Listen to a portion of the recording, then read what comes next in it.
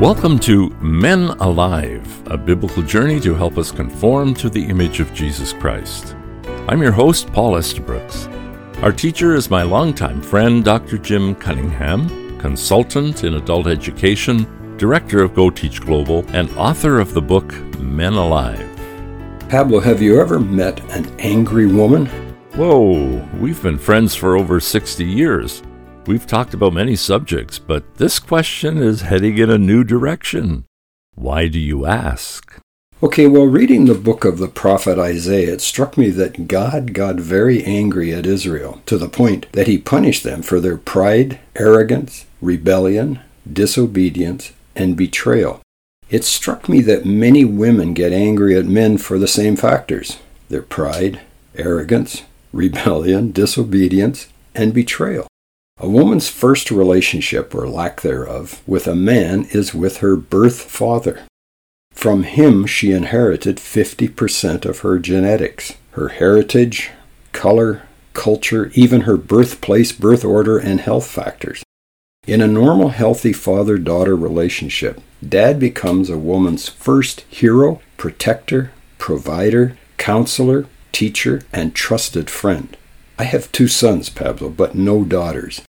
Now I have 4 granddaughters.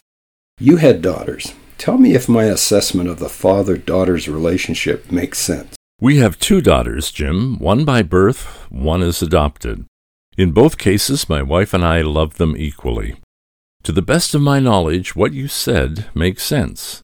They saw me, their father, as their hero, protector, provider, counselor, teacher, and trusted friend. That's a key word, Pablo. Trusted. When a girl trusts her father, she will transfer that trust to other men and eventually to her husband. But when a girl has a betrayal of trust by her father, for whatever reasons, hard times begin. Anthropologists who study various cultures, both current and ancient, have found there is one cultural taboo that exists in virtually every culture they have studied. And that is incest? Exactly. No known culture permits a father to have sexual relations with his daughter, nieces, granddaughters. In an earlier program, I told the story of a father who had sexual relations with each of his 3 daughters from an early age until they began their menstrual cycle. Then he went to the next daughter and repeated the cycle. When the youngest daughter reached 18, the age of legal accountability in that region, the 3 sisters went to their authorities to ask that their father not be put in prison, but given psychological counseling to overcome his sexual addiction. How a woman is treated by her father sets the groundwork for how she begins to view men in general, and an individual man specifically. It hurts to hear a woman in a moment of rage say, "Men are all alike. He's like my father. I couldn't trust my father and I can't trust him either." Women who have been abused, raped, fondled, and betrayed by their father or men in the family are candidates for major anger issues reflected in speech, actions, and life attitudes. Betrayal of trust is a huge factor in what makes a woman angry, especially if there has been no forgiveness, no healing, and no reconciliation with the abusive male or males in her family. I see a second potential betrayal of trust at puberty, when girls become young women and become attractive to boys. Some of these young men are suffering from what we'll call adolescent hormones in heat. To start a fire, we know it takes 3 ingredients: fuel, oxygen, and heat.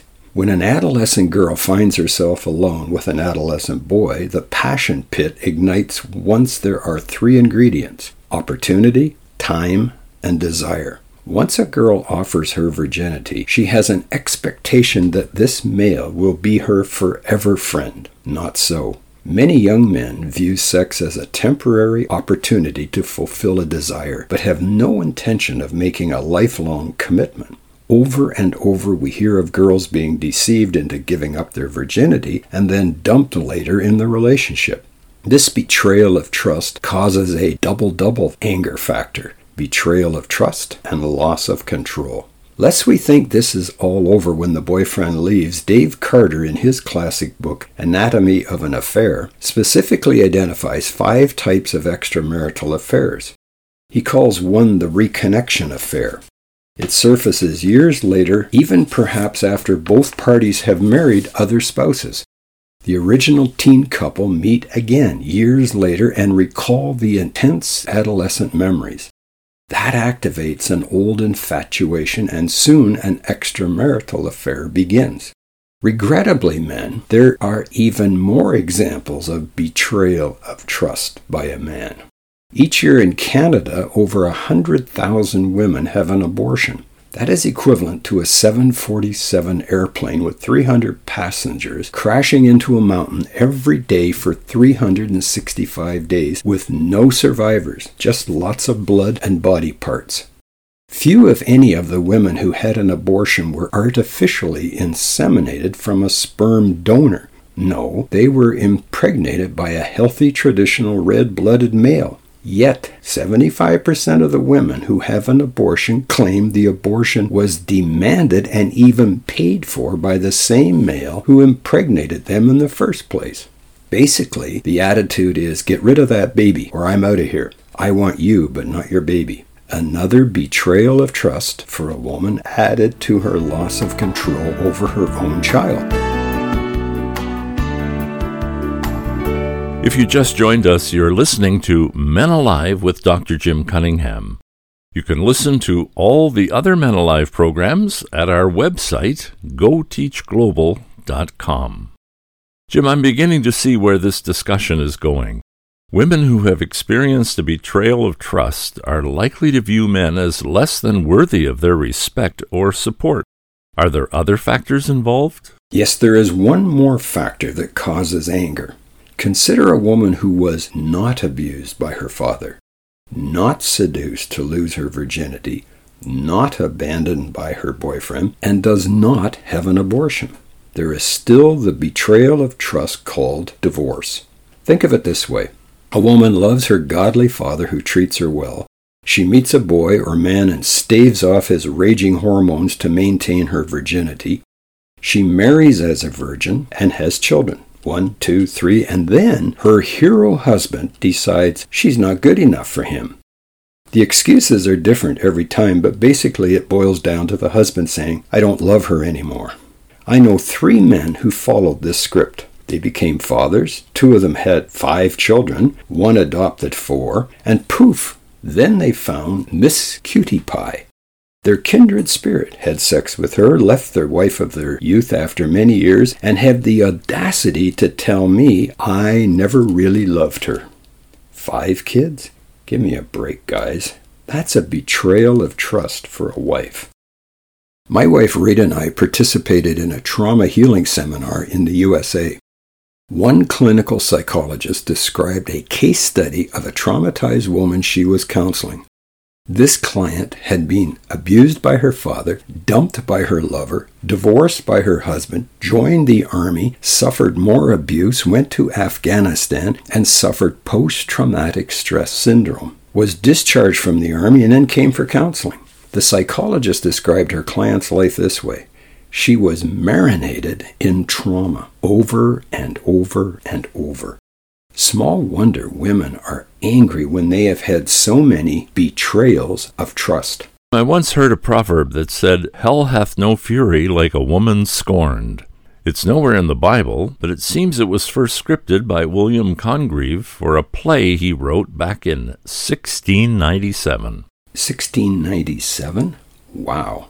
Women being angry at men for a betrayal of trust has been a reality for many years. The 2 key issues seem to be betrayal of trust and loss of control. Every woman handles her emotions differently. Let's review for a moment. You're saying that women may be angry at men because they've experienced a betrayal of trust from a man they loved and or respected. And along with that betrayal, they've experienced a loss of control. They can lose control of their body, their baby, and even their marriage. Ironically, this anger can cause problems for women that may lead to more mistakes, financial errors, and emotional issues related to these betrayals already mentioned. How can we as men help women who are angry gain a healthier perspective of men, that we are not all untrustworthy, egotistical, or sensual pigs?